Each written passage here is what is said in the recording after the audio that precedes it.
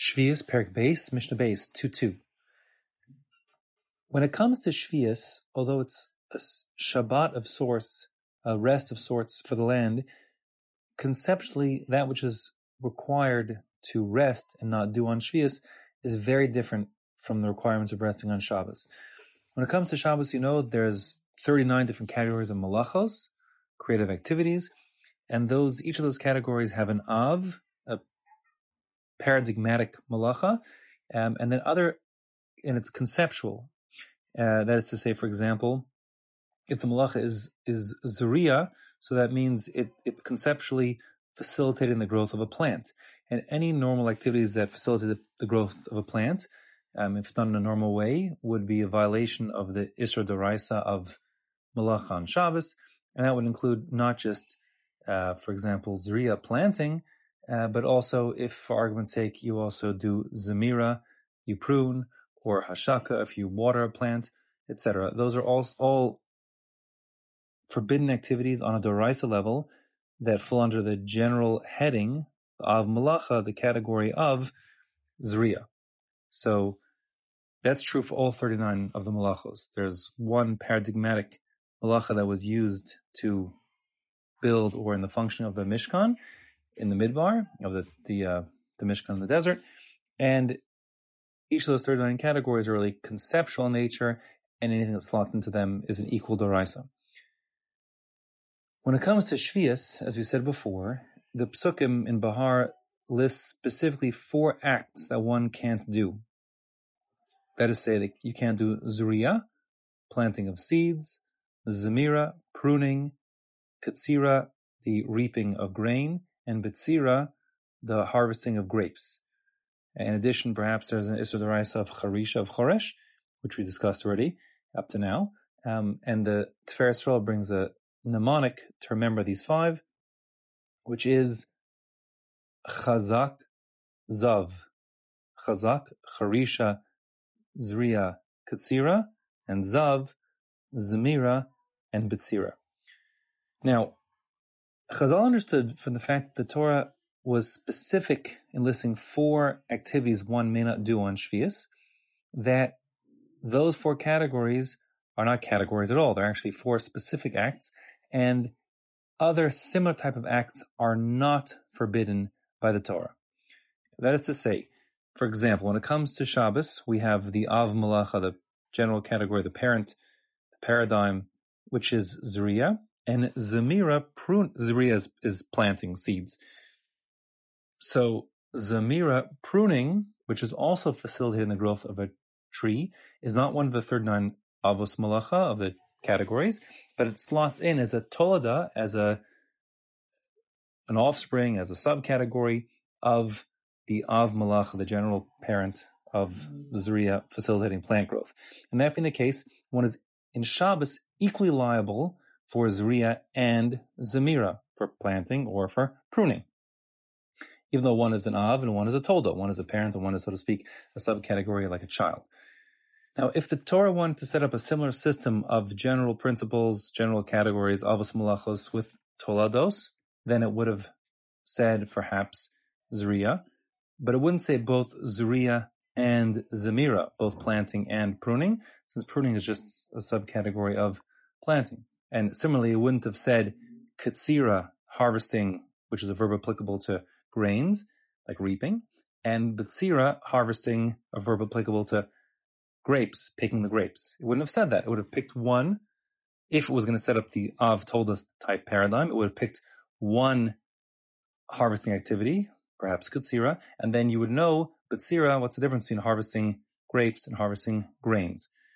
The fact that Torah didn't do that, but it specified those specific 4 activities, tells Chazal that it's only those 4, and there's no subcategories. And any other thing that resembles those malachos, bad choice of words, that resembles those activities of working the fields or the vineyard, they are not prohibited from the Torah. They're not Isra D'Oraisa.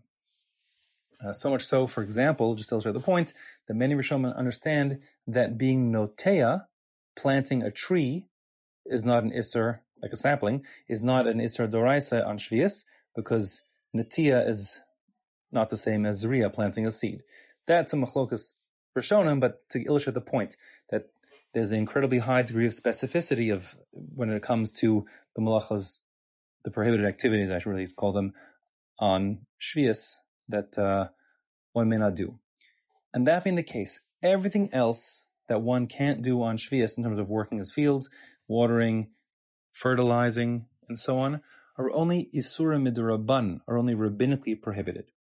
And when Chazal considered the halachas of Tosefes Shevi'is, of adding on restrictions of Shevi'is into the 6th year, while they did have, we said, extensions when it came to Charisha from plowing, they did not have the rabbinically prohibited activities on Shevi'is extend into Tosefes Shevi'is into the 6th year. So the following 3 Mishnayos are going to list a total of 17 different things that essentially one may do them in the 6th year, even though they're forbidden on the 7th year. So the Mishnah begins, Mizablin uma'adrin b'mikshos midlaos ad Rosh Hashanah. A person can do b'mizabel. Mizabel is to fertilize. Zevel is dung, so mizabel to apply fertilizer. And ma'adrin is hoeing by hand, as opposed to charisha, which is done by an animal, which is forbidden midoraisa and therefore pushed back to already be forbidden in the 6th year. To use a hoe by hand as an implement to turn the soil, again, where it benefits the food which is growing now, is permissible, but mikshos and v'madlaos. So the word kishuim are cucumbers or a type of melon, whatever it is. So these things are growing in the 6th year and they benefit from the fertilization and the hoeing. And the delaos, the delaat is a gourd. So again, same the gourd is growing in the 6th year and benefits from the fertilization and the hoeing. So one could do that ad Rosh Hashanah until the arrival of Rosh Hashanah of the Shemitah year. Those words mikshos and midlaos are unusual. One explanation is that it's referring, mikshos is the plant that produces kishuim, and midlaos is the plant that produces the diluim. Okay, fine. Not only is it applicable to where you're growing these gourds and melons, but also v'chein beveis hashlachin, any irrigated field. Beis hashlachin, a field that doesn't rely just on rainwater, but also has irrigation. In the time of the Mishnah, that'd be some sort of like conduit from a river, let's say. So then you will have a much longer growth cycle into the summer. You can still grow things because you have water there. And that being the case, the produce is growing into the summer, and therefore one can continue to fertilize and hoe until the summer. Until Rosh Hashanah, the end of the summer, until the beginning of the next year. The Mishnah also continues on to say, Miyablin, Mefarkin, Ma'abkin, and Ma'ashnin ad Rosh Hashanah. And one could do those 4 things until Rosh Hashanah. What are they? So a yabelet is like a wart or growth. They could have like an animal say even. So miyablin is to remove some sort of growth or a lump or something on the fruit. Mefarkin, so piruk is like prika is to unload something. So here mefarkin is to unload the tree of excess leaves, foliage. So it's again quite close to zamira pruning, which would be a doraisa, but here you're not trimming the whole branch, you're just removing excess weight of foliage, of leaves, piruk, and that's okay, ad Rosh Hashanah. Ma'abkin, avak is dust, so ma'abkin is to apply dust. According to the Bartanura, it's to apply dust to the roots of the plant, keep the moisture in and protect the plant. Ma'ashnin, ashan is smoke, so ma'ashnin is like fumigation. You're applying smoke here to get rid of the various, parasites, insects, and so worms that are infecting or growing on the plants. So the fumigation gets rid of them. Again, ad Rosh Hashanah until the advent of Rosh Hashanah.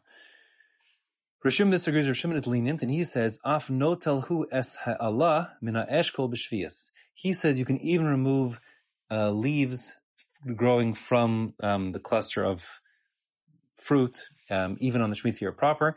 In other words, the Tanakama, who the halach is like, says that you can remove those leaves of being mefarek, of pirka, of removing the excess leaves, only until Rosh Hashanah of the Shemitah year. But Rabbi Shimon holds, since you're protecting the tree, this would protect the tree itself, which is otherwise endangered and would die because of excess leaves for some reason. I don't know the reason.